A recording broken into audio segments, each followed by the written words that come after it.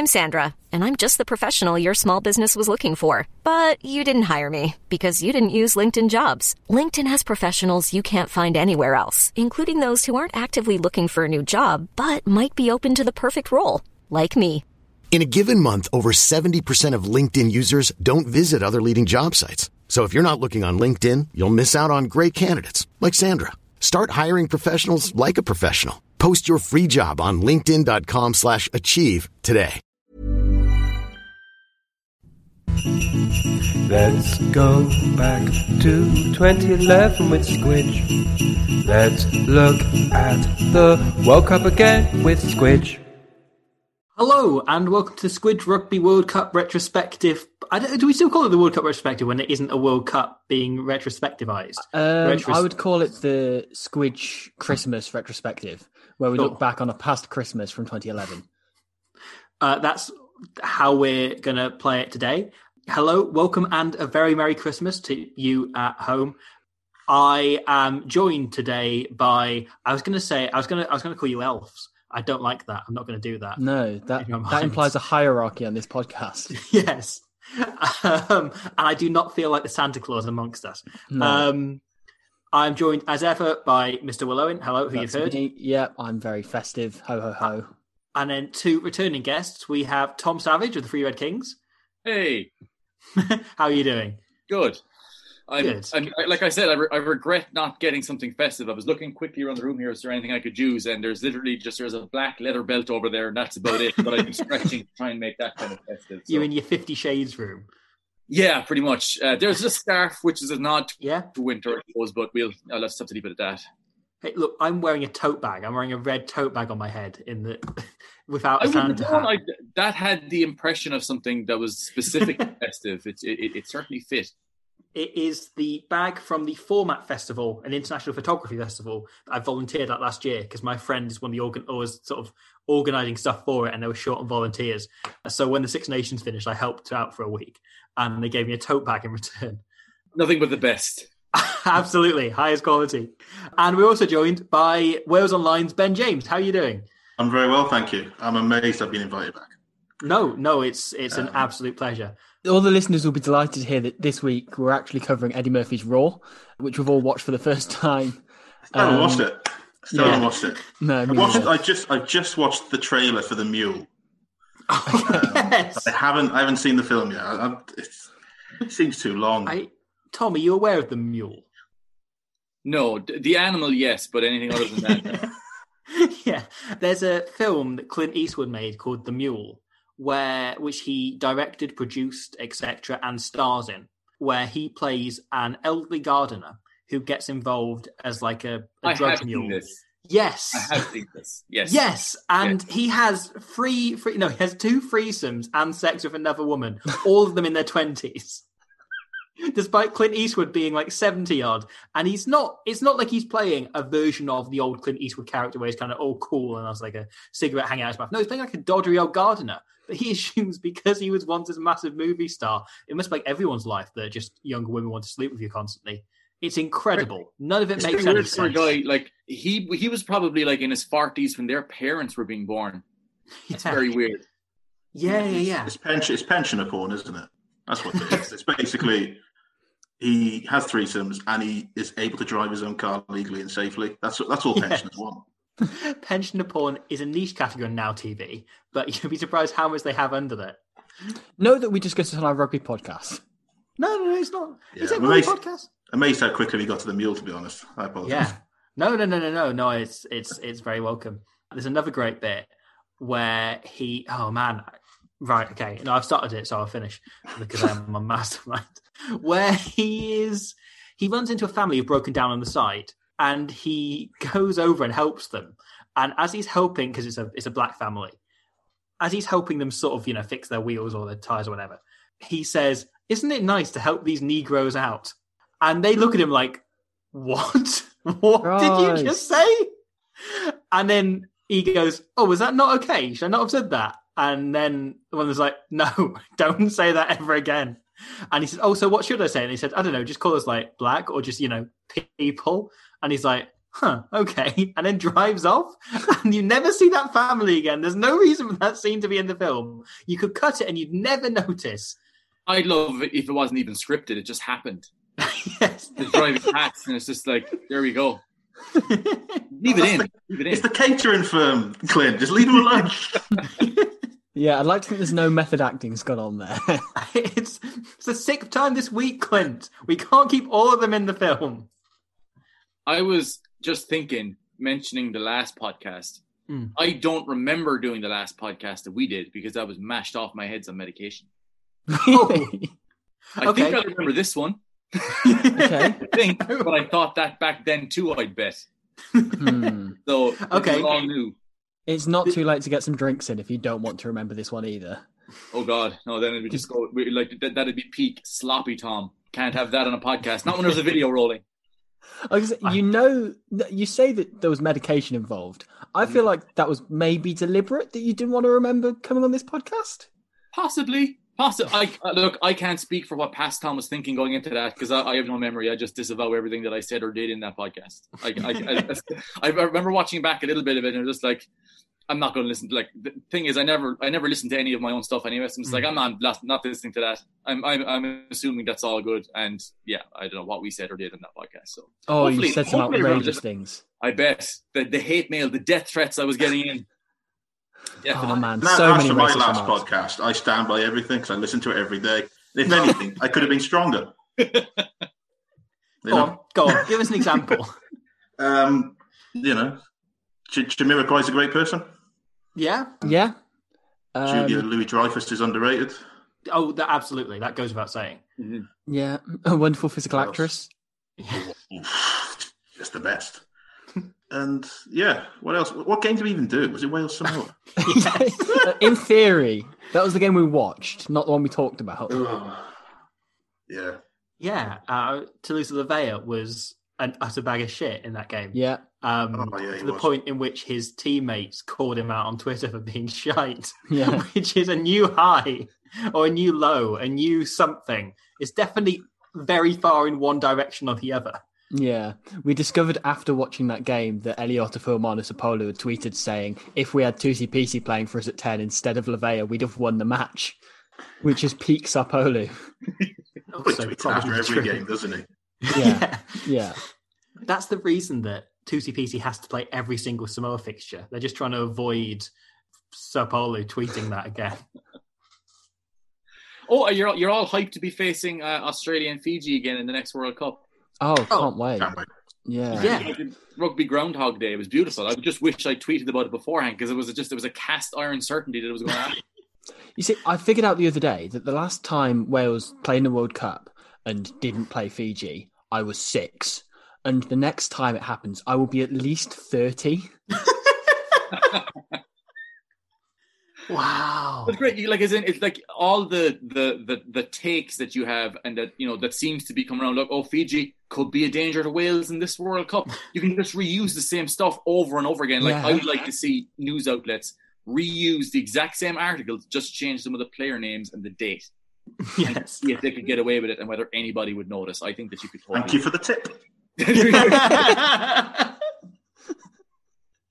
I do think we should just send out. We should just send out the 2017. Oh wait, no, that's a terrible idea. Never mind. No, I was going to just have a rerun of that. Let's pretend it's a reality show and send Alfie out. Yeah.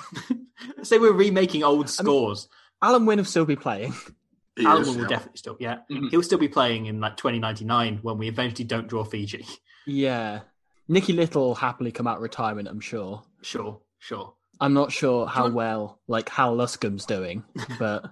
So, the next World Cup will be the 10th World Cup. In 8 of them, Wales will have played Australia. And the only one in which they didn't, or the only 2 in which they didn't, the final was England against Australia. There's just a fun little thing for you. Yeah. So 2003 and none of them, Ireland have gotten any further than the quarterfinal. I was about to say... And probably again this time. So it's just like speaking of Rugby Groundhog Day, yeah. Rugby Groundhog Day, you hype for the quarterfinal exit again. That's pretty much. It's either France or New Zealand, assuming we even get there. So, hey, okay. As long as it's Groundhog Day, I've got my review of that. Well, disappointing, but we're going to go for the next one. Next one is going to be the big one. If you were to take a random guess at how many World Cups time you think it will be that I'll finally make a semi-final. Well, look, I think that it's certainly possible that it could be the next time, but I've said that the last time too. So it just could go on indefinitely. I think, like, a lot of the hot young guys that are coming up for Ireland at the moment could possibly do it because they just aren't weighed down by failures past. But again, I think that's something that just might just weed its way in regardless of whether they're aware of it or not. So I often think about Leinster's success in the Pro 14 as of late and think what's the point? What have they got to gain? And then, no, they've got a World Cup semi-final to gain eventually. So there is an end game. Yeah, it's just it's like that thing where you kind of, every time it comes up to the World Cup, you're thinking, do you know what? This time, they're dark horses. I mean, going in last time, it's just we were world number one for a hot minute there back in 2018. So, hey, it might work this time. And then, no. Once the loss to Japan happened, it was just sort of okay, let's just prepare in advance for this now. I know we've beaten Scotland, but... Yeah, that's a shrug. Yeah, that's, for anyone listening at home, Tom. The most visible of shrugs. Yes, to be fair, it was the kind of shrug you could hear. I had a really funny point, but I've forgotten it now, so never mind. Oh, nice. It was going to be genuinely top three. It's just great podcasting. That's what I love. It's really good. We do have a Ben James laugh track that we could use there. So. Oh, God. I couldn't tell if you edited that in or not, to be honest, just because it's sort of so monotonous and generic, my laugh. I couldn't tell whether you'd put it in after or if I genuinely started laughing at inopportune moments. It's a good way of making myself feel better about comedy, just using other people's laughs and pasting them all the time. So thanks for the tip again. So nominally, instead of a game, we figured what we could do. And there was a bit of me in the back of my head still trying to remember that really funny thought I had. That I'm going to oversell and remember in about 50 minutes' time. Or tonight, I'm going to wake in the night and be like... about backs wearing scrum caps? Oh... That would be really good. Wow. It's probably just a pun on Anton Dupont or something. More like Anton Good-Pont. Okay, so basically what we did is instead I looked for any rugby clip that seemed to happen in 2011, and one of them admittedly happened in 2012. And so we figured instead, let's look at what happened with Christmas and rugby in 2011. And should we start with one of the three clips that we came across, which is Sky Sports' advert for that Christmas, which had a load of snowmen playing rugby and was 14 seconds long. Yeah. Hey, it's down on my YouTube as 13 seconds long, so you're overselling it here. I don't want to make assumptions and conflate things, but a couple of years after this, they lost the rights to the Premiership, didn't they? Yes. And I can only assume it's because they spent the entire budget on the CGI for this. Yeah. There was no expense spared. It was great. I liked how it kind of ended up being that sort of it could have been a clip from that film, the Thing, where there's this weird, just mesh of people together after playing rugby, and it's just body horror in a Christmas thing. This is brilliant. I love this. Yeah, exactly. It's like the center of a Venn diagram, a really niche Venn diagram, isn't it? It's like someone showed David Cronenberg the 2011 World Cup and went, "What are you going to do, mate?" "Oh, we said it at Christmas, wearing a jumper." Yeah, basically, it's a load of snowmen playing rugby, and they end up merging together when they try to tackle each other into one, which is a solid punchline as well. I mean, the main thing that gets me is that one of the snowmen manages to drop kick the ball. Yes. Despite the lack of feet. Yeah. So they use their lower torso, I suppose, to drop kick a ball, which is a very impressive skill. Yeah. And, sign that guy up. I think Hollywood's always been very lax on the physics of snowmen, to the point of lunacy. The film Jack Frost, none of that would actually happen in real life. I just want that on the record.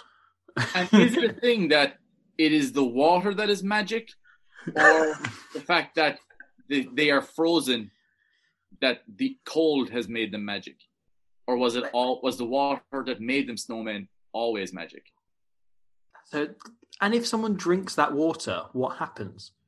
You start flying like the kid in that fucking thing, the walking in the air thing. Where is he getting that water from?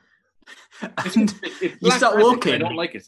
Until you have a piss, which you hopefully don't do mid-air and just fall flat to ground. Here's a suggestion. The snowman in The Snowman is the same snowman that is wearing a scrum cap in this advert. What? You mean Aled Jones? Yes, Aled Jones. Songs of Praise is Aled Jones. Yeah, Aled Jones wears a scrum cap in Soft this. rock enthusiast Aled Jones. What is the definition of soft rock? Where does it stop? Like, who is soft rock, but then who goes into middle of the road, which I would say would be a slightly different genre. Sedimentary, isn't it? No, sorry. That was like an old geography. That was me remembering one of three things from GCSE geography. Yeah, it's not yet. No, we'll get there. Sorry, there's an interesting philosophical question on the nature of music posed. Bon Jovi is soft rock. But I would say that Keane are middle of the road, even though they sometimes have a rock-esque type sound. Did you say Keane? Keane, yes. Wait, so are we saying that middle of the road is harder than soft? Yes. No, okay. It's softer than soft rock. It would be... Okay, good. Okay. Because that almost became questionable. Asphalt. Yeah.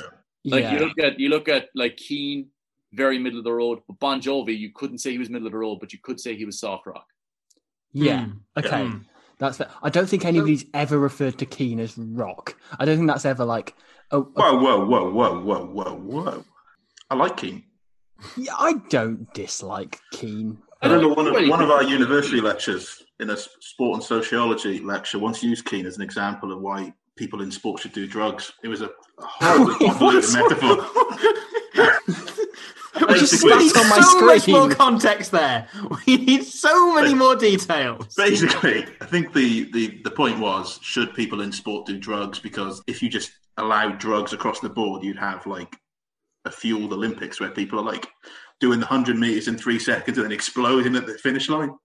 So the point they used was music without drugs is Keane, but music with drugs, and for some reason they didn't use like Janis Joplin or anyone like that. They used Alien Anthems to cover of Michael Jackson.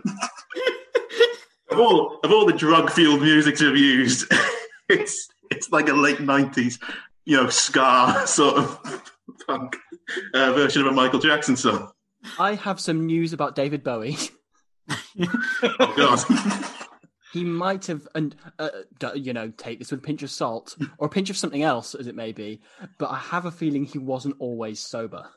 The story about Station to Station, where he said Jason Statham to Jason Statham, where he, when David Bowie made a shot-for-shot remake of Crank, it was very, very good, where he played every single role, but in different outfits. There's a great scene in Chinatown where he has sex with himself, which is genuinely footage I would pay money to see. No, so that Bowie's story about Station to Station, which I can say, is he said, I know it was recorded in Berlin because I read it in the sleeve notes. That he was so off his face the entire time he was making that record. It was like you on that Island podcast, Tom, that he just has no memory of doing it at all. Yeah, it's like, because my meds for the schizophrenia stop me from like going like really insane, but they're good sometimes in that I just get to lose entire stretches of days where it's just like I'm sure I wasn't doing anything dramatic then, otherwise I'd remember it. If it was any good, I'd remember it. Wow. So that goes to show you how bad I think my podcast was. So, Robbie, if you were to sort of, that scene you were just saying, because having not seen it, the scene of David Bowie having sex with himself, please could you give us sort of a frame-by-frame comparison of that and the snowman all colliding into each other when playing rugby in a ruck? I have one question, which I always ask. Was it shot tastefully? So there were the amount of callbacks here, man. There wasn't a crowd, weirdly, for the rugby match to say this was the final of the Snowman Cup. Also, for some reason, there was only like 2 or 3 players on the side, which everyone else was sent off. Yeah, and yet basically, they did a drop kick to restart. They didn't. The thing that they've not said on this is that there's a sin bin, and the referee's weirdly nowhere to be seen. I assume the referee's melted human from the sin bin. That's what I'm saying. The sin bin, they send them to a really warm place, and then sadly, a yellow card means you're there for 10 minutes, but that's too long. They can't make it back in time to come back onto the pitch. So it's effectively the same as a red. So they're back down to 3 players at this point. But the equivalent for human beings is that they sat on spikes like Sonic the Hedgehog style. And you just had to sit down on something that was potentially lethal when you went into the sin bin. There's the specific sin bin they have at Thomond Park now where it looks really comfy. The Mr. Bin Man sin bin. I have sat on that. When they launched that, I was invited up there for the launch of the Mr. Bin Man sin bin. So they had me up there doing press. But for the thing, they wanted 3 players to come down and to throw rugby balls into wheelie bins for a challenge. But what they wanted me to do was to commentate on it. So, because I hadn't done commentary at this point, but it didn't really matter. So what happened was that I rocked up at Thomond Park on the day. All these guys are there. Doug Howlett is there. All these guys are kind of milling around. There's all these fellas in suits. The players have arrived. They've got their gear on and they're getting ready to film the skit. So I'm wondering, well, like, what's my role going to be here? So somebody gives me a mic and they go, you might just try that on there. And I'm like, boom, boom, boom. And it's the Tannoy mic for the entire No. So they had me doing commentary as the players were trying to throw the ball in. And I can actually really sympathize with Dan Carter later in the bit where I had to do things live with a camera on me while my mic was over the tannoy that could be heard all the way up and down the streets of Limerick outside. And it was the worst performance live that anybody has ever seen. So bad they didn't use it in the bit and had me re-record it afterwards live at home on a mic. They said, look, here's some of the lines you could use. So I just had to be like re-recording, looking at the script and kind of going, oh, they've put it in. So like I was doing it, when I was doing it live in the stadium, it was basically shouting and kind of going, oh, he's got it in. Oh. And then but the mic was moving all over the place. So the sound, it was just the worst. Nightmare. And That's incredible. they even asked me to take a photograph of myself on the sin bin. And I wanted to make it look like I was really mad that it was after being sin binned. But your man said, you look like you've been concussed. So I was like, okay. And they didn't use that either. It was the worst publicity performance that anybody has ever seen. And my only purpose afterwards was to share it. Just like, could you share that, please? And I did.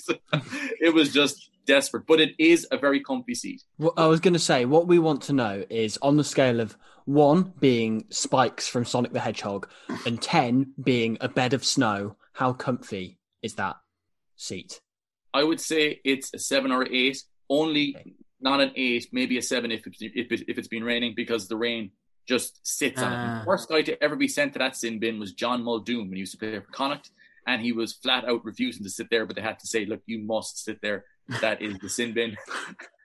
And he just really hated it sitting down there, and he's the first guy to ever do it. But it's like it does hold a lot of water on it if you're sitting on it, but it is quite comfortable relative to like a little stool or something like that. You get to seem like you're kind of Thanos for a second, kind of looking over all you've surveyed after you've been set off for, decking a guy or something. I love that they enforce that on grown adults. Like, no, you have to sit there and think about what you've done.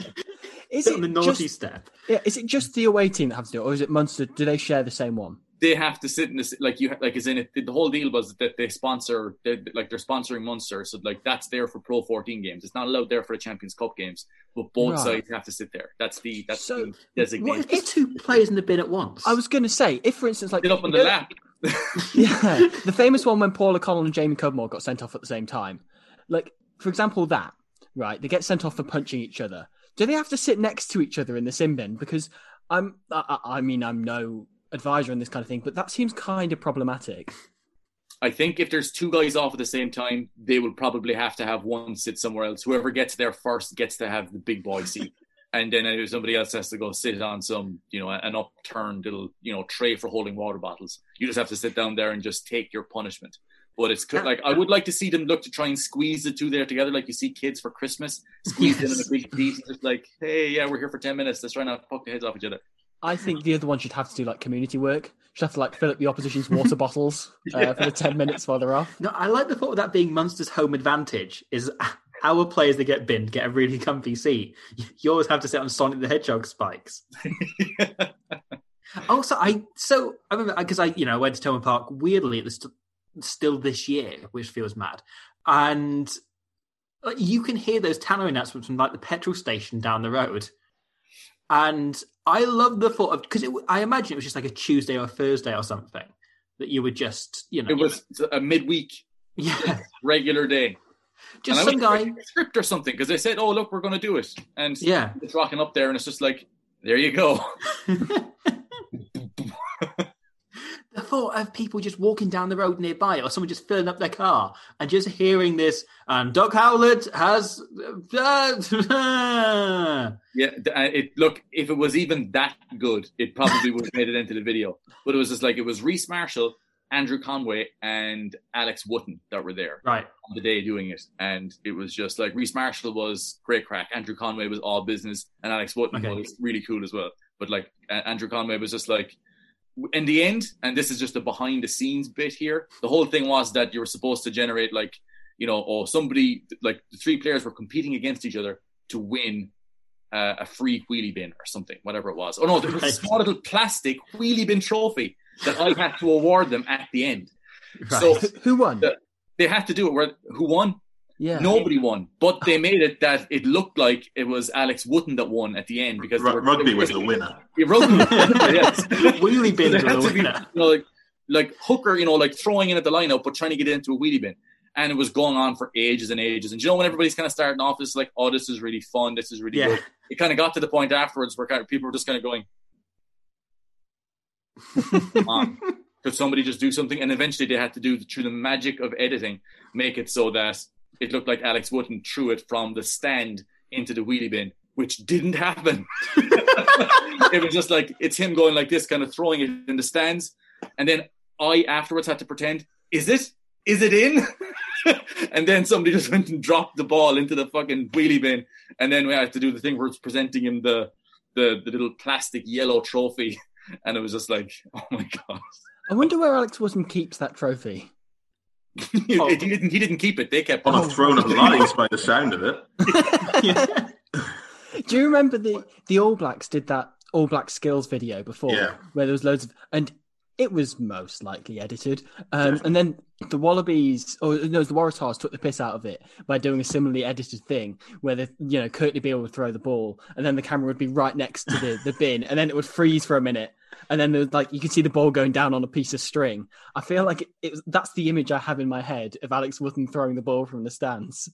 Oh, yeah, it was just like, I think it was even something like ridiculous, like a kind of an out the back kind of pass like that. And it was just like, my fake selling of it never more felt like I was doing really bad pro wrestling than that moment, literally shouting into my mic that I have while reading it off a piece of paper that I've printed out. And I was just like, look, I wish I'd just been given this piece of paper in the stadium rather than just the mic and off you go, do whatever it is you do, which we're not quite sure of because apparently you're here to commentate, which you have never done. Where's Elliot Daly when you need him? Yeah. There's Elliot Daly, the king of putting rugby balls in pins, which is a title I'm sure he really wanted when he was a child. Never mind playing in a World Cup final and playing for the Lions. No, I want to be the king of putting rugby balls in pins.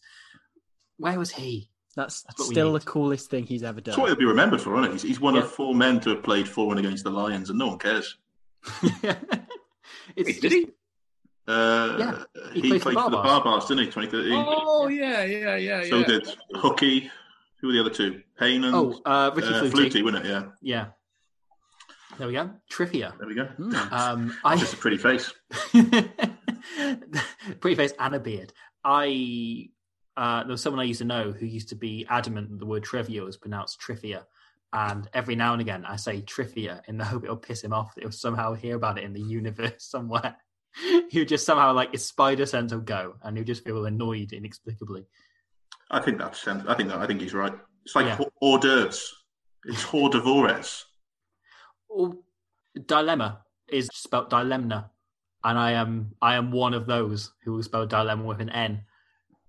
You disgust me.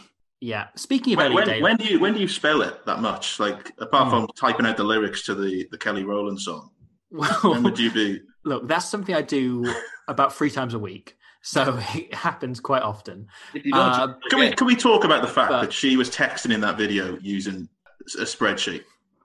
Wait, what? It was XL on her. It was XL, wasn't it? It's like it is. I don't remember much about Kelly Rowland except she was in Destiny's Child and she was sending texts on XL. That's really the only two things that I remember about Kelly Rowland when it comes to like what she has done in her life, which is a bad way for me to boil down what has been a very successful career, but it's just one of those things. XL and being a backing singer, Destiny's Child. She is also Will Rowland's older sister. That's very true. I looked it up. I've got a lyrics video by it instead. Sorry, I need to check this out. I need to have a look at this. I was just showing an advert first. So there's currently a man being spray tanned. Are you watching a different one called Dilemma? There's this whole it's called Dilemma, which is annoying. With Welcome to Nellyville or something like that. That's my favourite Dr. Seuss book. Yeah, is she? Right. So she's texting on a spreadsheet. Where are we?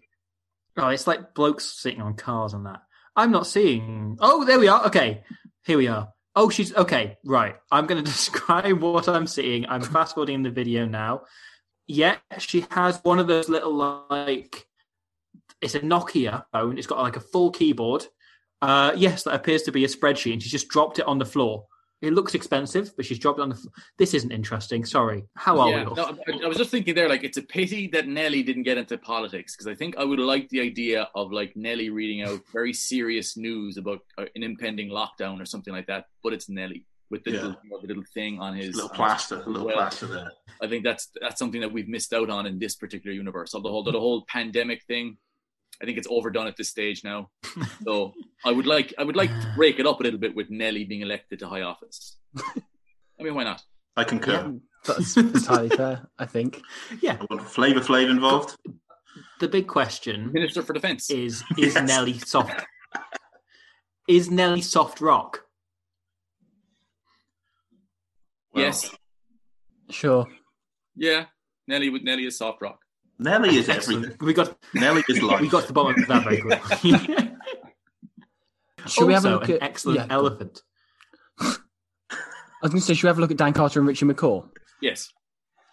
I was going to say, speaking of really boring people with Elliot Daly, we've managed to pick out the next most boring person in the world after Elliot Daly, and that is Mr. Daniel William Carter. So, in 2012, Dan Carter and Richie McCaw recorded a Merry Christmas video saying Merry Christmas to the masses, to all of the great unwashed public who do not have all black caps, from the rugby site.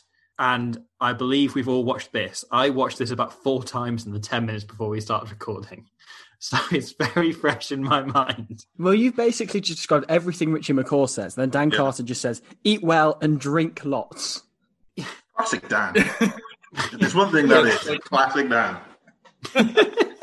Always the party animal. It's like, yeah, cool, I will. It's great. I love the aesthetic the whole time of where Dan looks like he's got a gun on him during the segment, where it's just like, you either read this out or you and your family are dead. And he just did the most average job he could have done, which is good. It's okay. It's like, you've saved your family with this, but you won't be winning any awards for your delivery in this one. And I also like Richie McCaw's little cowboy hat, which is just a fantastic aesthetic for him. He looks like he's just got out of a hen doing Walkabout. I was going to say, like, he looks like he's come out of Walkabout in Cardiff on match day. If he was wearing tight black jeans and a Wales jersey, he is every woman you'd see in Cardiff on a Saturday match day. With that haircut, the Richie McCaw haircut, which you're always seeing on Chip Alley. It's one of those things like when you're recording a message for the rugby site at 7 and you have to appear on Jonathan at 8. No, but Richie McCaw can't wait to get that hat off. Like, before the video's finished, he's taking it off, and he looks so uncomfortable wearing this hideous red cowboy hat. In the back of his head, he's there like, Colin Meads never did this. I just love that those are probably guys you could argue are 2 of the best players in their positions ever. They're there with just like, you just need to remember to eat and drink lots. And Richie McCaw is doing some nonsense with a fucking cowboy hat on. And it's like, this is part of your legacy, like it or not. But I would have liked, instead of doing a Christmas message like that instead they sat them down and got them to read out generic tweet replies to their main accounts on video of the most generic things that they could possibly be said. Like, because I have this weird thing whenever I see a player making a post of some kind, like be it some sponsor thing or whatever else, I like to look at the account and then go down at the replies and not look at the nasty ones. Look at the ones that are very generic and look at the ones that are just what's the most bland, like non-offensive thing. Because I have a theory that the most non-offensive thing you can say is, I like beans. Not that you love beans, but that you like beans. You're okay with beans, and beans are an inoffensive food. So I like to go down for the equivalent of I like beans in those replies, and it's stuff like, did you practice the hackadan? Or did you have a good week of training this week, Richie? And it's just like all of these pro players with just the most ridiculously banal replies. I love them, and they should just get them a sheet of paper to read those out. And just be like, yeah, I did practice hacker this week.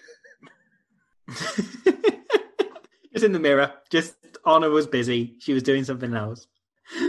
She had a gun to her head recording a video on behalf. Right, let's play this game. Let's each name a pro player, and we'll try and find the most mundane response to a recent tweet. Ben, do you want to start? Tell me a player from the last 10, 15 years. Or someone that would be on Twitter. Reese Webb, because he always, he always tweets stuff like, just help the granny across the street. Stuff like that. She didn't even need to go across the street. But you're going across. She was going the other way. And he just grabbed her and he just dragged her across the street.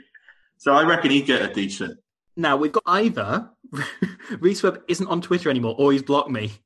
And it's honestly 50-50. I don't know which way it's going to go. I have a feeling I'm also blocked by Reese Webb. I can't remember why, but I feel like it's over to you, Ben. I'd probably not blocked by him because everyone accuses Wales Online of loving him. Right, okay. Yeah, okay. I can't find him. Clearly he's deleted his Twitter. He has a few, okay. That's fine. There's only so many Ospreys players I can take being blocked by.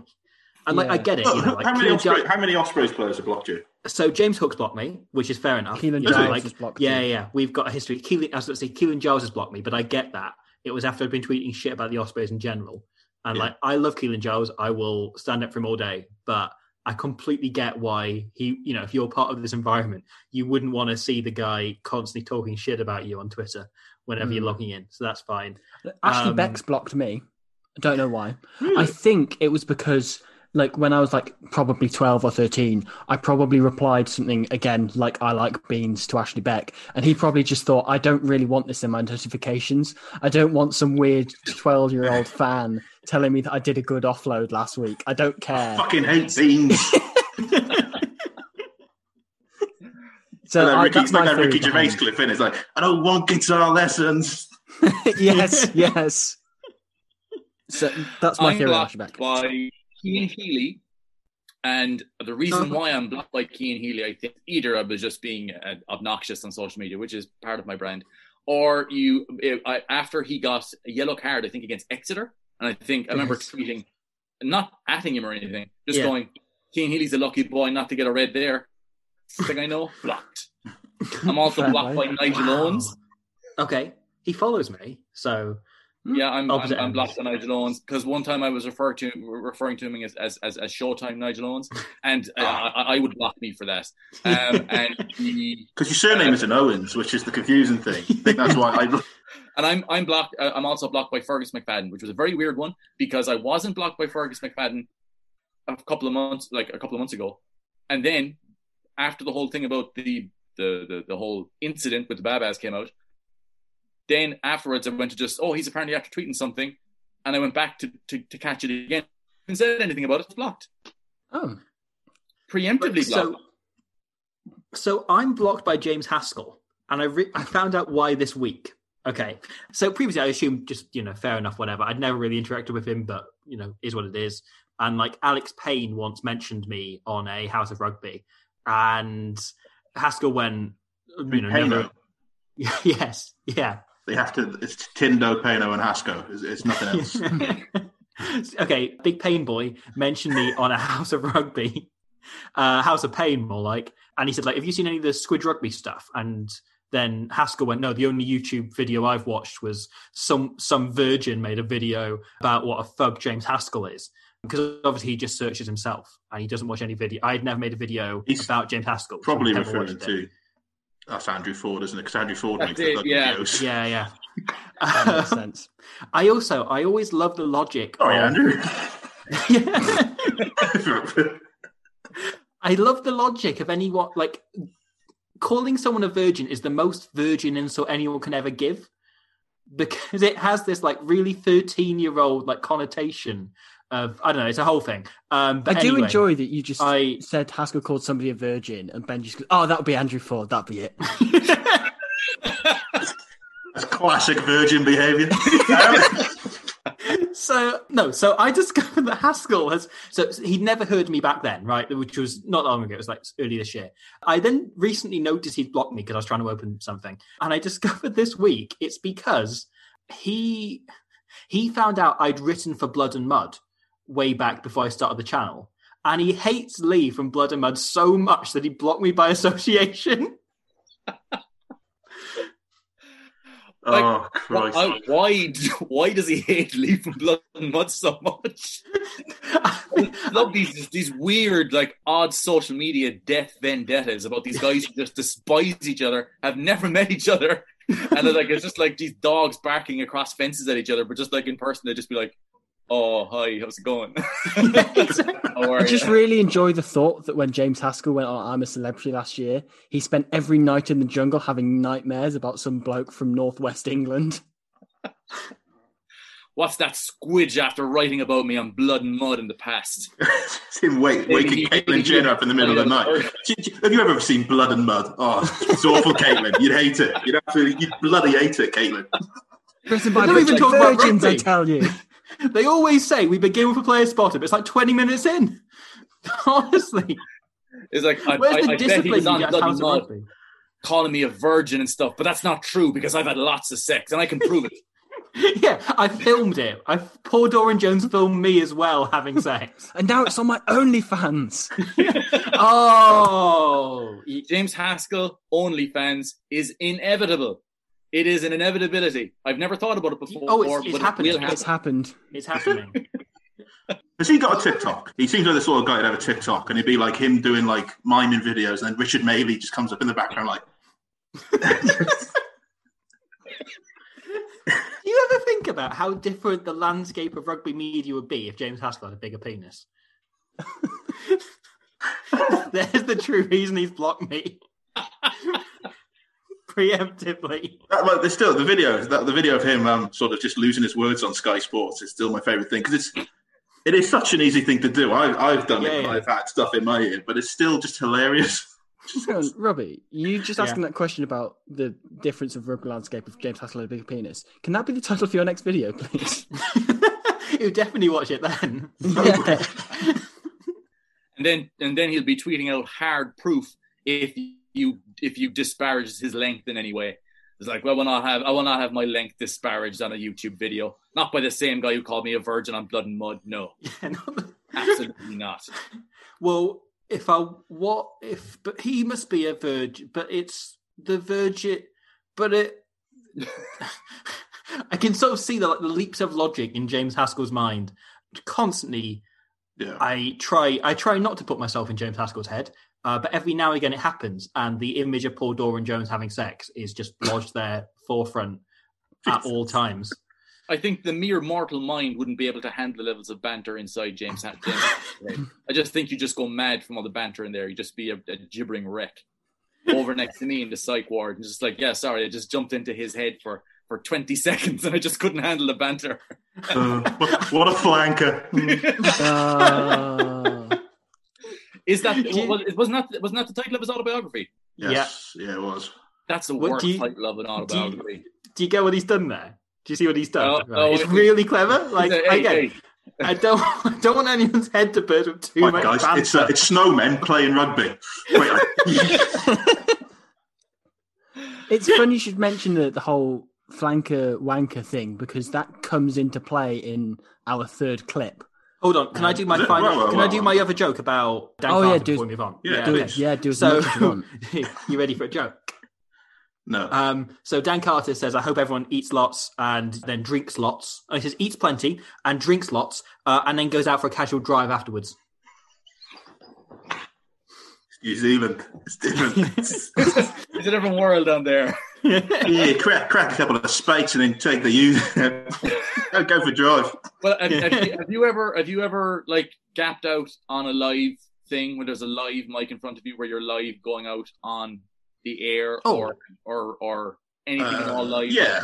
Yeah. I've done Facebook Lives and stuff like that. That's dreadful. It is the worst. I've done it on radio 2 or 3 times and they keep asking me back. But it's desperate where you're just like, you're in the middle of talking about something. I think I mentioned this the last time, but I kept mentioning about how whenever something bad happened in the Munster game that I was commentating on, I would just like, well, Munster won't be very happy with that. But that somehow got stuck on a loop in my head, and that's all I kept saying. So whenever there was, they won't be very happy with that. They won't be very happy with that. And I looked at my mentions on Twitter at halftime, and it was just like, they won't be very happy with that, will they? And loads of no, take this mic off me. No. Most of our reviews on like iTunes for the podcast is Ben just says sort of like every third word to the point where like my boss is like, during the World Cup last year we had a meeting to sort of discuss about how the World Cup was going in terms of the coverage, and the boss was like, Ben, you say sort of a lot, it's a bit of a problem now. I was like, yeah, absolutely. I hear you. And then I started saying absolutely every time someone finished something in the next podcast. It was like, we've noticed before that, and listen out for this, next time you hear Shane Williams commentate, you will hear him say, to be honest, or to be fair, all the time. To be honest with you, all the time. Every sentence finishes, to be honest with you. So what amazed me about Shane Williams' commentary, I was at it was Scarlets against Cardiff Blues. That was the first Pro 14 game in Wales after lockdown. And so there weren't many people in there. And we sort of, if you're familiar with Parker Scarlets, the press box is in front of like the home sort of coaching box. And then the commentators are like sort of sat really far back in the stand. And yet all I could hear through the first half was Shane. I couldn't hear his co-commentator, which kind of worried me because they're like, well, he's not doing this alone. So who is, presumably it was Eddie Butler or someone doing it for Premier. But it's just incredible. All I could hear was Shane. But didn't they space them out? Didn't they have them on different ends of the stadium? Because I remember them showing a shot of Sean Holly sat on his own, which might be for other reasons, but they definitely. I'd imagine so. Yeah. Oh no, it was, and I remember BT did it definitely. They had. Holly, he's blocked me on Twitter, but with good reason because I have called him things on Twitter before. Yeah, sorry. All good friends of mine. All good friends. But yeah, I forgot what I was doing. Sorry. Oh, no. The other thing Richie McCaw says in this video, right, is the rest of it. They're intercutting between Dan Carter and Richie McCaw, kind of saying like, I hope you have a Merry Christmas. I hope you're having a great time. I hope everything's going well for you. I hope, you eat lots and go out drink driving. And then Richie McCaw says, I hope in 10 times this wonderful game that we love so much is even better. And it comes out of nowhere. Yeah. There'll be rocket boots and force fields. It'll be amazing. We've got cyborg parts. Wingers with jetpacks. Yeah. Keanu Reeves plays it now. And like the hybrid players that Eddie's talking about have like strains of animal DNA in them. So you've got like Mario Batoje is part giraffe. It's amazing. The game now. You just wouldn't believe it. Game's gone now. Half human animal hybrids. I don't enjoy it anymore. It's lost the magic. Too boring. Like, do you think Richie McCaw saw like a young player? Like Dan Carter met a very young Richie Mwanga. Do you think he was so good that he just thought, right, rugby's out the window now. This is going to be a different game in 10 years' time. And don't get me wrong, it is. But like, what did he mean? Like, what inspired him to say that is my point. There's no thread of logic that leads onto it. I think it's just live mic syndrome, where if there's the mic in front of you, they haven't given you a script and you're just talking absolute nonsense and you can't stop yourself. It's a nightmare. What am I saying? He also says, on behalf of myself, then he says Dan, who I presume is Carter. He says Victor, who I'm guessing must be Vito. Vito? Yeah. Yeah. He then says Castro, who I presume is Fidel. And Sam. And I assume Uncle? Yeah, it could be. My first thought was Whitelock. Sure. But then again, he probably had been playing Test rugby for 2 years. I think he meant Sam Malone from Cheers. Big fan of Cheers is I think Richie McCaw grew up on Cheers. Not so keen on Fraser. Thought it was a bit too intellectual. Oh, yeah. A bit snooty. But big fan of the working class Chicago vibes in Cheers. Yeah, like I heard that in the podcast, and it was this podcast just now. So I think that is. Like all those references in uni things go doing the rounds on like Facebook and Twitter. Like, this came to me in a dream. I think it's a completely verified source. Yeah.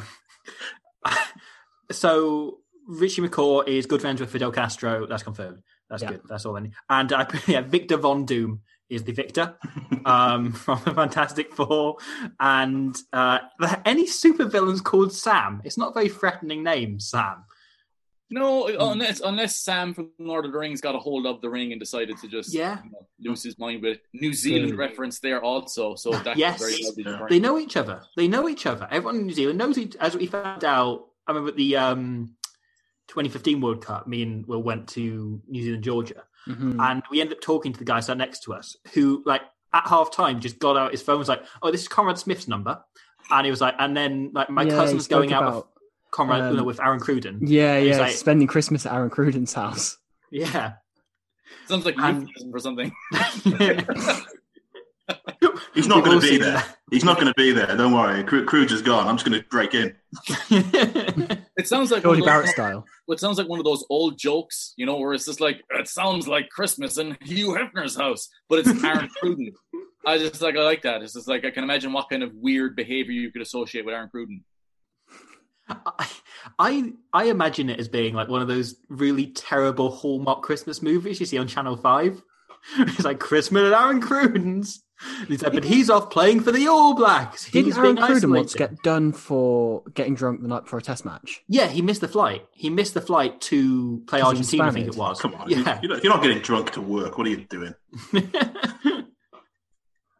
Honestly. They call it champagne rugby, but they don't allow the champagne. So you got mad is what it is. What we need is Haskell to come here and tell them boys will be boys. Let the boys play. But you know what's terrible, and it relates to the next clip. Okay. It's seeing people's in-club nicknames or friend nicknames revealed to the entire world. There's nothing worse than like, as in, oh, that's Cheeks. That's Cheeks over there. And it's just like, oh, Cheeks, is it? Like, where I'm from, nearby, there's this town, and they've all got nicknames for each other. And they're all very weird nicknames. Like, there's a guy whose nickname is Boat. And I'd be just like, well, why is that? Did he fall off? No, it's called Boat because he sails through life. And it's just like, that's a very boutique nickname to give somebody that's not just like, and somebody else who I know who's called Shit Pants because one time he shit his pants on a school tour. So it's like... Exactly.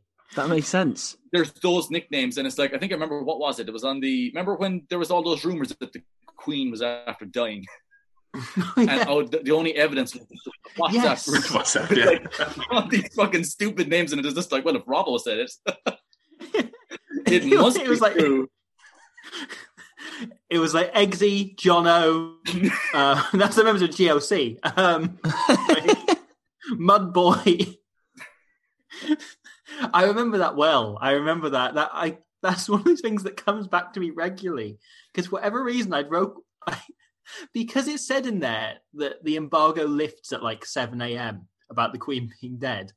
I'd woken up really early that morning, and I just spent it refreshing Twitter, looking for more sources, and really following that really closely. And it turns out that Jono the dog lied to us. Oh.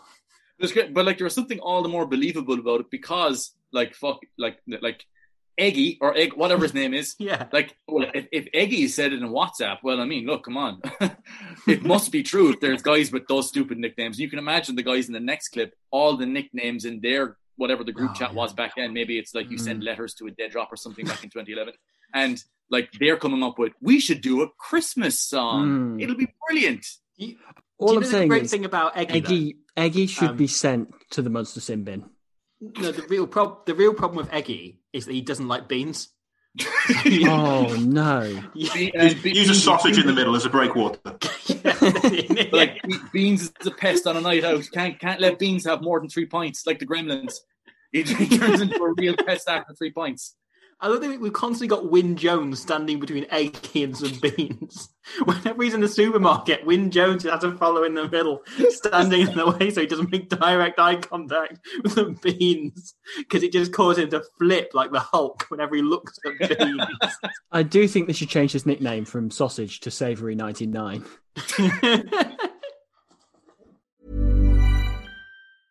I'm Sandra, and I'm just the professional your small business was looking for. But you didn't hire me because you didn't use LinkedIn Jobs. LinkedIn has professionals you can't find anywhere else, including those who aren't actively looking for a new job, but might be open to the perfect role, like me. In a given month, over 70% of LinkedIn users don't visit other leading job sites. So if you're not looking on LinkedIn, you'll miss out on great candidates like Sandra. Start hiring professionals like a professional. Post your free job on linkedin.com/achieve today. Millions of people have lost weight with personalized plans from Noom. Like Evan, who can't stand salads and still lost 50 pounds. Salads generally for most people are the easy button, right? For me, that wasn't an option. I never really was a salad guy. That's just not who I am. But Noom worked for me. Get your personalized plan today at Noom.com. Real Noom user compensated to provide their story. In 4 weeks, the typical Noom user can expect to lose 1 to 2 pounds per week. Individual results may vary. But it's a bit like when, like, you know, when you have, like, you and your friend has this kind of, like, you might have this weird inside joke that you have, and then you reveal that inside joke to somebody else, and they're looking at it going, what is this stupid thing you're laughing at? Yeah. And that's a bit like those really kind of bad nicknames that you have in your group, and once you say it outside it, it's a bit like walking around a place with your, you know, with your fly open or something. It's just like, this isn't funny. This is just embarrassing. Yeah. Should we mention this? Yeah, we've teased it. William, do you want to? Yeah, sure. So I just kind of searched on Google. You might have heard of it. It's a search engine website thing. Google.com. Jeeps, isn't it? Yeah. I searched on Google.com Rugby Christmas 2011 and found out that it didn't happen. It was a conspiracy. I found that Nottingham Rugby, English Championship side, made a song in attempt to get to Christmas #1, according to the video description on YouTube. No, and yes, I didn't read the description. This is real.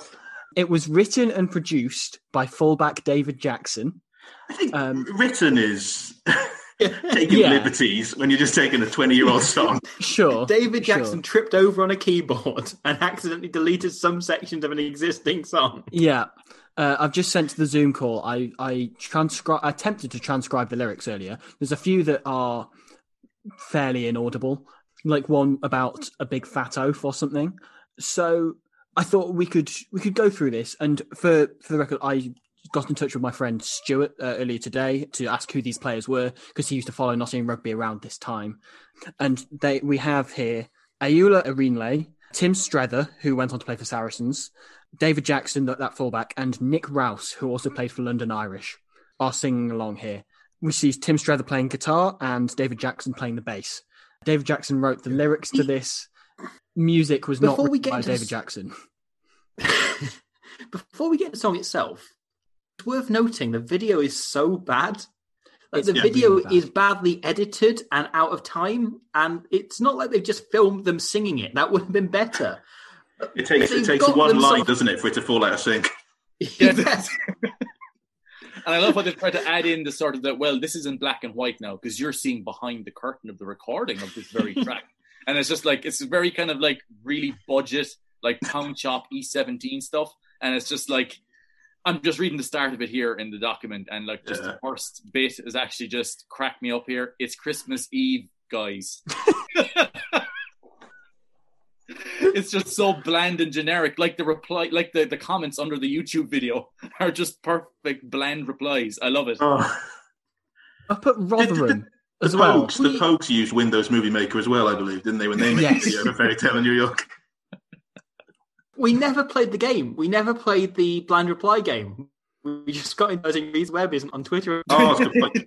Reese Webb blocked me. You can get it with like guys like Paul O'Connell will generally have very bland replies. Oh yeah, I can imagine. Right. I did a Twitter search earlier and found Talusa Vianu a few months ago tweeted something about losing a game, and someone just replied saying, "Next time."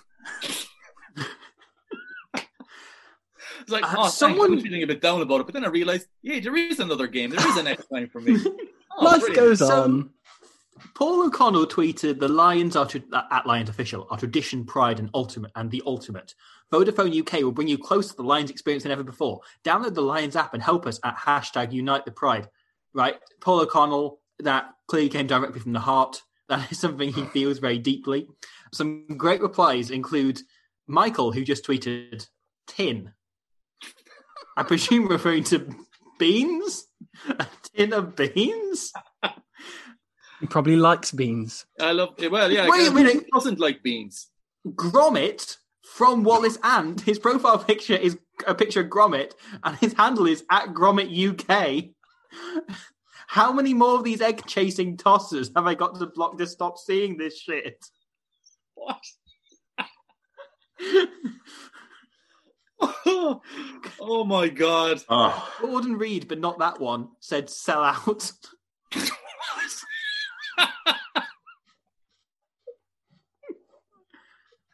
Taking Vodafone's filthy money. Someone asked the question on All Our Lips and says, the ultimate what? Oh, here we go. Classic one. We met you at a bar in Bondi Beach the day the Lions emoji, had beaten Australia to win the 2013 series. As you say, it's very special for the fans. And then then there's a photo of him with Paul O'Connell. And then someone just replied to that saying, gay.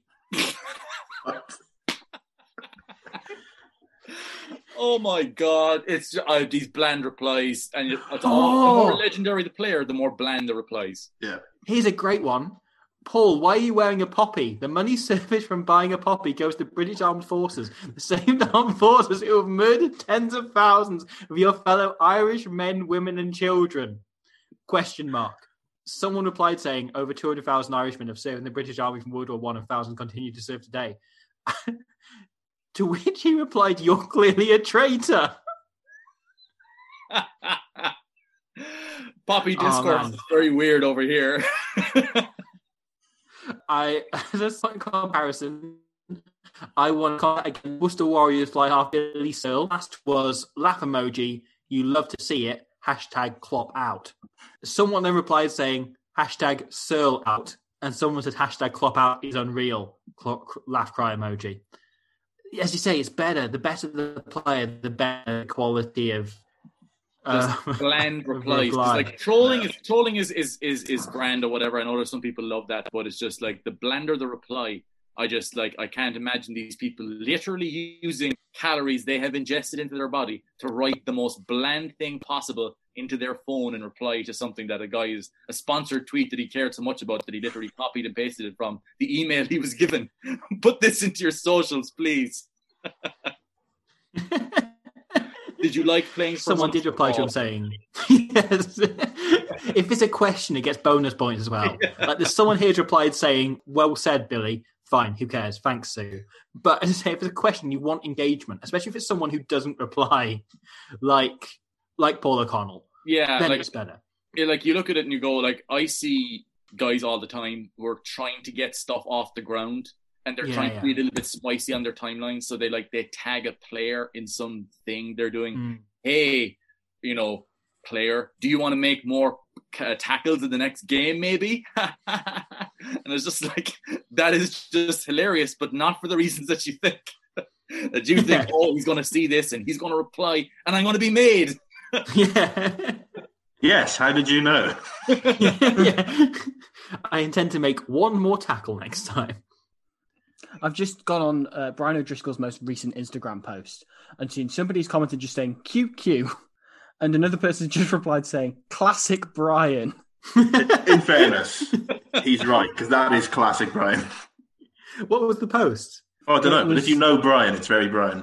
Yeah, it looks like it's him. Firstly, he tosses a coin, and then I guess he's about to catch a rugby ball from Craig Doyle. Yeah, that looks like it's Brian. more or less what it is. That's classic Brian. That's classic Brian. Classic. Also classic Craig. Yes. It's just classic. Either selling double glazing and conservatories or throwing rugby balls. That's Craig to a T. Yeah. Or standing around doing those kind of oh, we're doing this ironically ads on BT that actually are so bad they go beyond irony and go back to, oh, this is awful. What was the latest one? It's like, it's not The Professionals, is it? But it's meant to be like, it's like a thing of Anchorman. Yeah, that's is that what that's what? Yeah, Oh, it's bad. It's bad. I can't watch it. So, right, to return to the fairy tale of Nottingham Rugby, which doesn't work as a title and is already off to a bad start. Yeah. So, it's Christmas Eve, guys. This video came out before Christmas Eve, right? So it's but he's telling a story. Yes, he's telling a story about, I presume they're playing a game against Rotherham on Christmas Eve, and an old man said to him, "This could be our year." Right. That's what the few lines seem to be about. I'm just from the lyrics. I wouldn't have got this at all from just having watched the video. Can't make out a word they're saying. But is he then referring to the previous year, which isn't the same year anymore? That's the thing. That could have been our year. That wasn't our year, but let's remain hopeful. The central sort of theme of this song is about their hopes to get promoted to the Premiership this season. Yes. So it's not even that much of a Christmas song. It's more of we're in the middle of our season. So hopefully after Christmas, we'll do quite well in the Championship. Look, it's a great and very profitable genre of Championship rugby songs. Most artists attempt at one at some time. You know, Dolly Parton just released a full album of songs about trying to get promoted from the Championship. We've got Paul McCartney famously sang Wonderful Championship Time. Yeah. We've got all kinds of so many great examples out there. Like John Lennon's Playoffs Are Over. Yes. Merry Christmas. I'm looking at this bit here and it says Hamill was rancing and all the lads, they were bancing. Yeah, I've no idea what that means. I think he could have meant Hamill was ranting. The head coach maybe was ranting. And all the Hamill lads is referring to Craig Hammond, who was the captain of Nottingham Rugby at the time. Maybe Hamill was ranting and all the lads were banting. But they just blew the pronunciation of it in the one take of this song that they did. Yeah. You know what happened? It feels like VH1's Behind the Music. Such is the level of depth and intellect going into the song. You know what happened here, right? It was all set for number one at Christmas, and then things went wrong. And just editing back to that again and again so you can stretch out the episode for 30 minutes, and it's just like eventually the song just wasn't very good. That was just the main problem. We've got 4 stock images of Nottingham Rugby Greg. We're just going to put them all over again on different pans. Well, the thing is, Robbie, you'll notice this, that there's clips of 2 of the players dancing around, one of them being Captain Craig Hammond, in a corner where we used to play, Robbie. It's in the corner at Trent Pool at Lady Bay, where many a times we've each been tackled into touch. Is that the one hidden behind? Yeah. Like behind the hedges? Really pitch, yeah. Yeah. That used to be our home ground. Huh. My main memory of that pitch was one time it was during the season where I played every game on the wing and the 13 scored more tries than I had touches, which I think told you everything about him and that team in general. He was our best player, but he did not pass the ball. And basically he made a break. I'd got up on his support when someone took him high. No, it was a dump tackle. Someone dump tackled him. And the referee called him over and said, okay, if there's another one, I'll send him to the bin, but I understand it was an accident, whatever. And then immediately he takes a quick tap and the same player does exactly the same thing again and dump tackles him again. And the referee says, okay, this is now your final warning, and sent him back. Which isn't as funny an anecdote as it sounds, actually, now you say it. Yeah, it's like what Tom was saying earlier about in-jokes. Yes. Anyway, more lyrics of this. Put the laugh track in. Yeah. More lyrics of this. I turned my face their way and dreamed about the Prem. We'll need some luck, mate. Come in the top 8. You only get into the Prem if you finish first. Not in the top 8. Yeah, it's very, very unambitious, isn't it? 8th place. Yeah. I'm dreaming of the Premiership.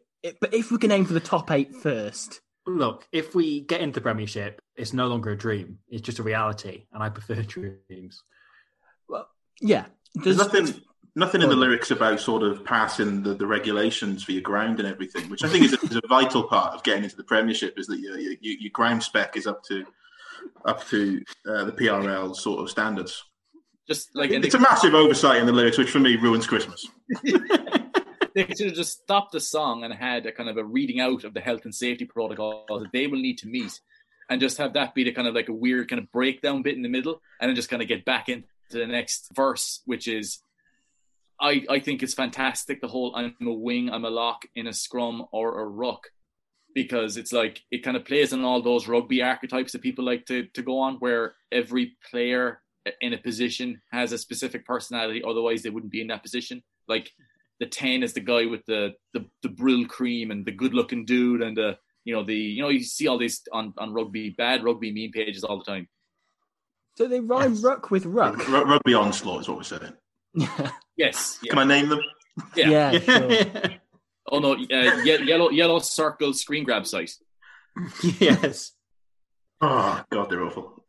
In my head, as I'm reading this, I'm reading it as, you know, that I remember it as the song from What Women Want, starring Mel Gibson, where it's sort of, what is it? How does it go? But it's sort of like, I'm a bitch, I'm a low. Oh, yes. That one. Yeah. I'm reading it to the tune of that. I'm a wing, I'm a lock. Yes, it fits. It's just like, oh, there's a Haskell-esque line here. Yeah, it is just the Haskell line. Do you think we can get David Jackson, former Nottingham fullback, to sue James Haskell for this? I think we're onto something here. Probably. So, do you want to tell people the line? Tom, why don't you indulge us? The line right here is, just to get us to lead you into it, it's I'm a wing, I'm a lock, in a scrum or a ruck, clearing out a ruck. I don't believe it's a luck. I'm captain, I'm flanker. People call me a blank. I'll leave it up to you. I leave the rest up to you, dear reader. Right, let's play Christmas Blankety Blank. What could it be? But then the next one, but I've done more for Nottingham than Robin Hood. Which just isn't true. Firstly, that's not true. Secondly, they tried to cram Robin Hood into a single syllable, which you can't and it doesn't rhyme. So, this verse isn't sung by Captain Craig Hammond, who was the captain and the flanker, but they show him on the video turning to the camera and singing along with this. So David Jackson, fullback, wrote this line for him to sing, including the "people call me a wanker" bit. Oh, sorry, I jumped to a conclusion. Yeah, please, we haven't played Blankety Blank yet. What could it be? People call me is it A, chartered surveyor, B, fine ender of disputes, or C, just a well-mannered man? People call me James Haskell. Could be any of them. Could be any. Who knows? But I suppose it is a good way, after insulting your skipper in one line, to then compliment him in the next one and say that he's done more for Nottingham than Robin Hood by keeping them out of the relegation zone in the championship. Here's the other thing, right? So Robin Hood didn't do anything for Nottingham. He was a criminal. Like, he stole money from Nottingham. So there's the lowest possible bar in that I am not a criminal who actively set out to try and bankrupt the state, to try and bankrupt the city.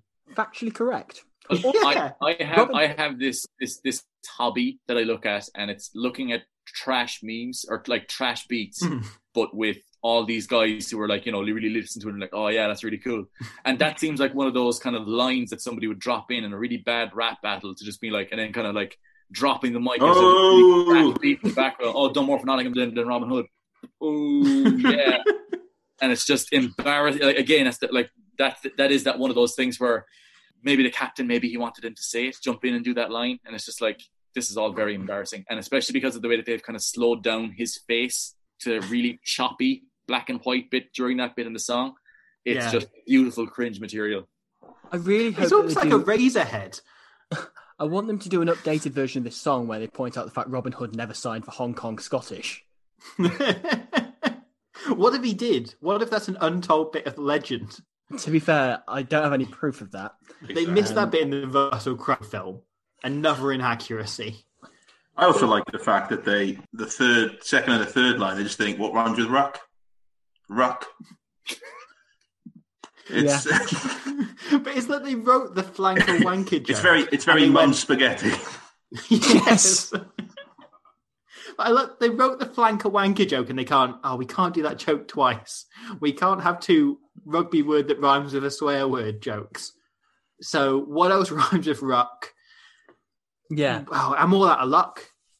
Like, it seems to me, sometimes you can see in these parody songs, you can see the line that somebody thought of and God, wouldn't that be funny if we did a whole version of this? Yep. And I think the whole I'm captain, I'm flanker, people call me a wanker, I think was the line that they went, we should do the whole song of this. It'll be brilliant. And they were wrong. So, pretty important bit of context on the next verse where they say, we could be in the Prem. Well, so can anyone. I mean, firstly, like Manawatu Turbos are not getting into Premiership next season. Yeah, it's CBC. You don't know what's going to happen.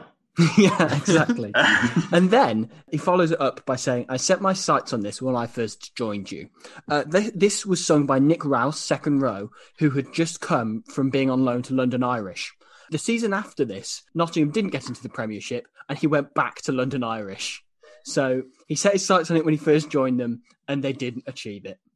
They should do a kind of an aftermath of the video where it's all in kind of very sad piano music and then just kind of like the subtitles of he did not indeed, we did not get to the Prem, so he left. You know the best thing about this though? The BBC could play this uncensored. They could have. Yeah. This is big opportunity missed, a sliding door moment for these guys. I can't wait for next year's debate on Radio 1. What are we going to play? The which version? We'll play the Nottingham one. Right.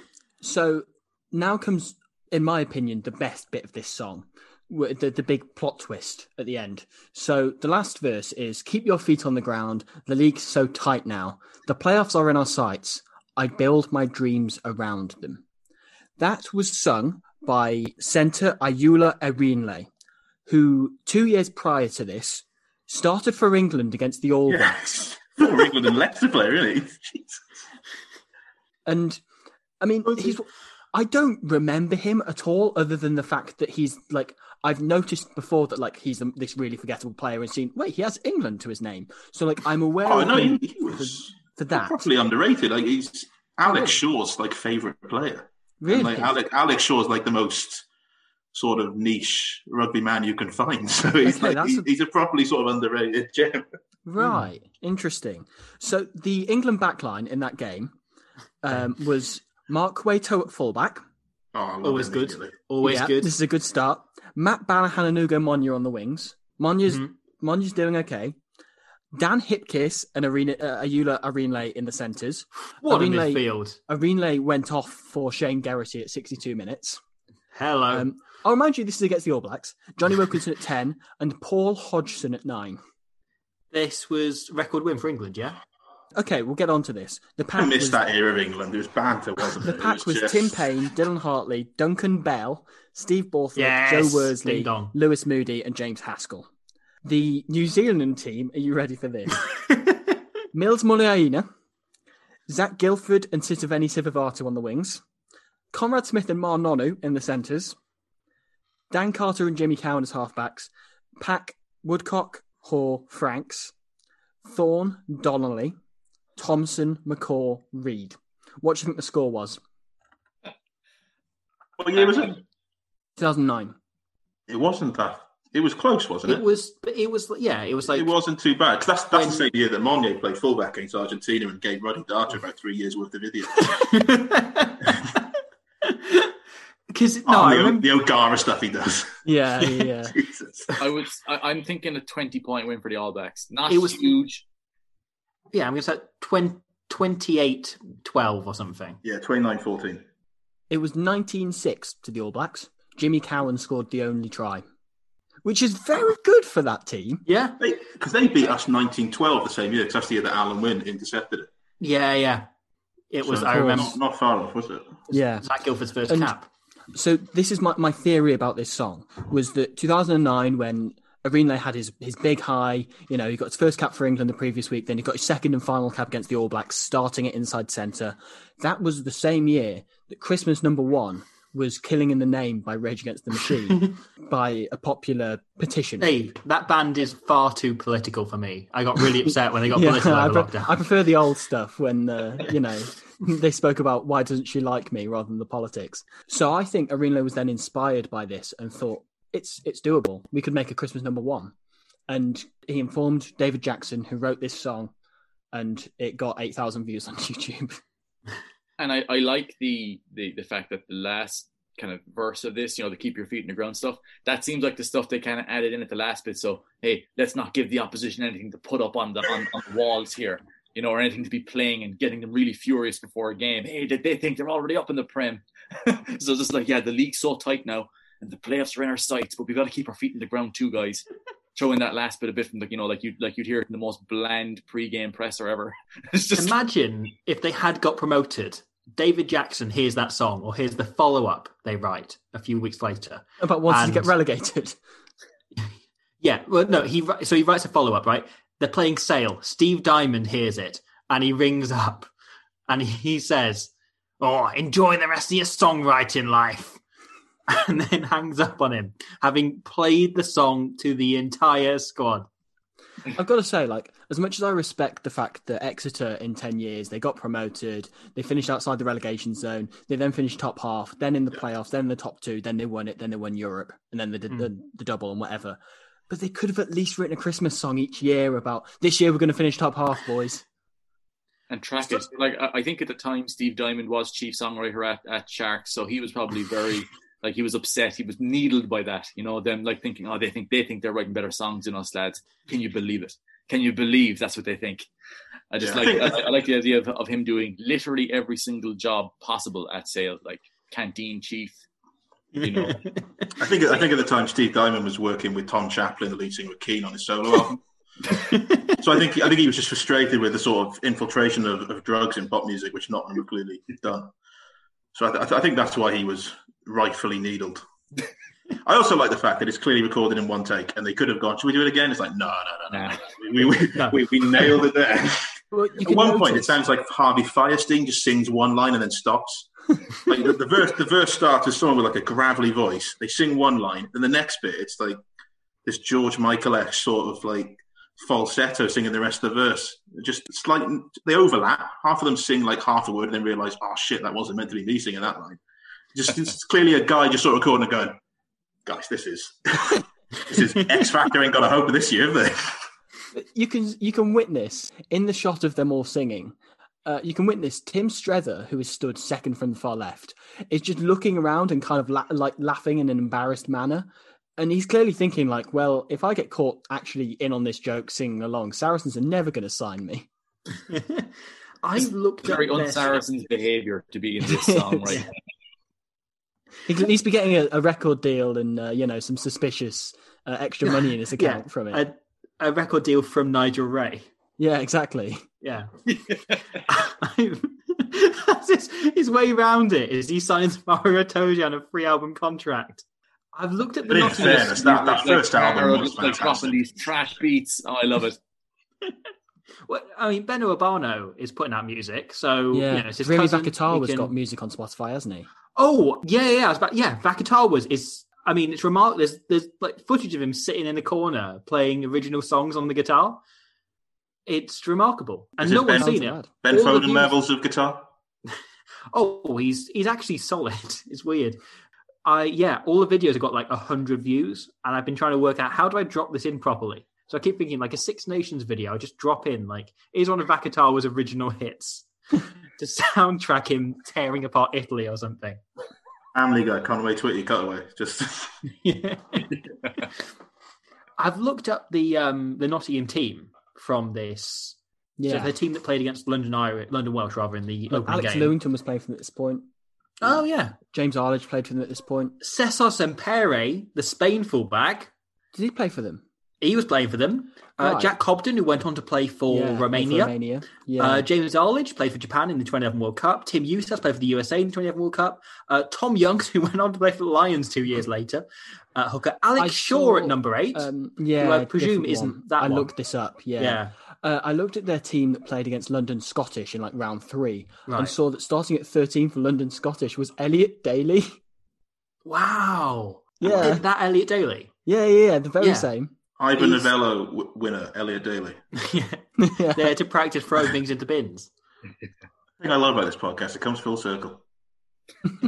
And I had nothing more to also- say on that. Apologies. No, No, Nottingham in the end finished 5th this season, so missed out on the playoffs. But top eight. Yeah, Top eight. eight. Is all they every time. promised. Yeah. They also promised that they'd be a wing and a lock at once, apparently. That's There's true. no hybrid players. Yes, that's I it. hope somebody cleared out a ruck at some point. Yeah, that was the problem. But I don't believe it's a luck. Also, all the boys from Nottingham Rugby Club, when they crammed that in, really bothered me, and they keep going back to that like it's a good idea. Okay, cool. Right, The eerie silence. Glad we all agreed there. We're all in very much in agreement. Laugh track. Yes. Should we just quickly pick a man of the match and a dick of the day? Yes. So, should we start with man of the match? Yeah. Each of me. Gotta give it to Beansy. Oh, He's great. Don't give him those 3 points though.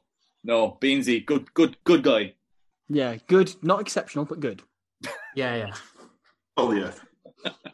My man of the match has to be James Haskell for insane amounts of bants and being just an all-round good civil servant, or whatever else. A rhymes with cosmically flanker. uncomprehendable amount of bants from Haskell, which is just beautiful. Like, is in it just I can't even begin. I'm not even going to start trying to comprehend it. I'm not ready. My man of the match is one Dickie Rock for at Dickie Rock 111 for making an excellent point about Paul O'Connor wearing a poppy. And Dickie Rock is actually an Irish. There's this a genre of Irish music called country and Irish, which is kind of this weird mix between kind of US swing music and American country music. And Dickie Rock was and is, I think he's still alive, a very popular Irish country and Irish singer. So there you go. Okay. Does he qualify as soft? Yes, despite the name.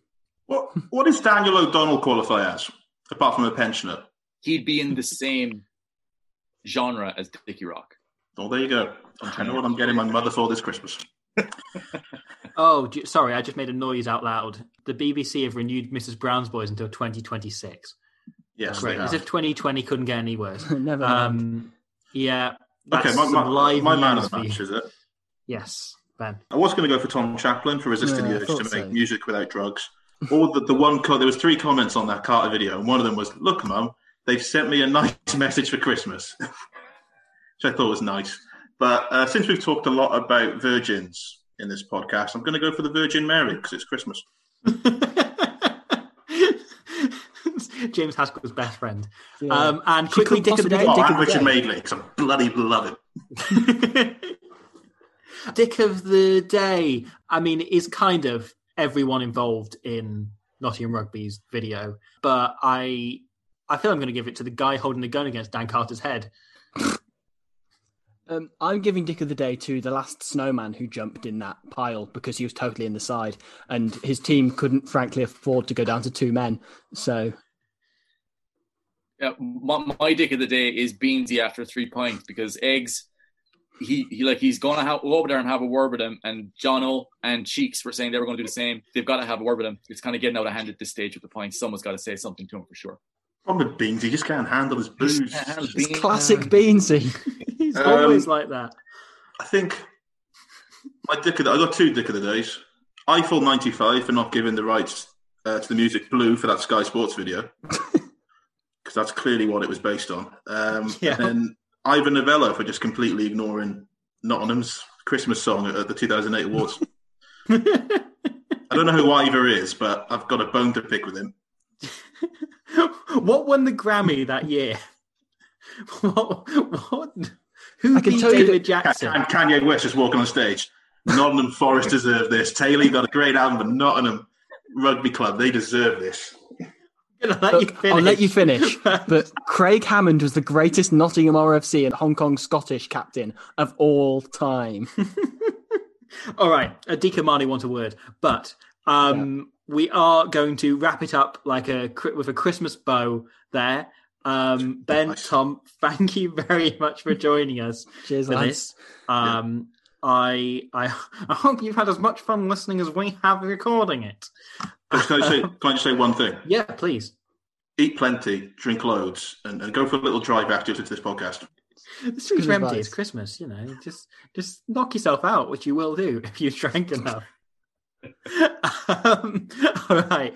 Thank you very much. I hope you're having a wonderful Christmas wherever you are. And it feels disingenuous to do a link back to say we're covering Tonga against France next. Can we just be feel like like a the whole natural World segue. Cup thing? Just I do don't think this. that's working out for us. Yeah. Just prepare for the inevitable. That's all I'm doing. All right. Well, thank you for joining us. Thank you for listening. And I wish you a very Merry Christmas. Good night. Merry Christmas. Okay. That was chaotic. Love it.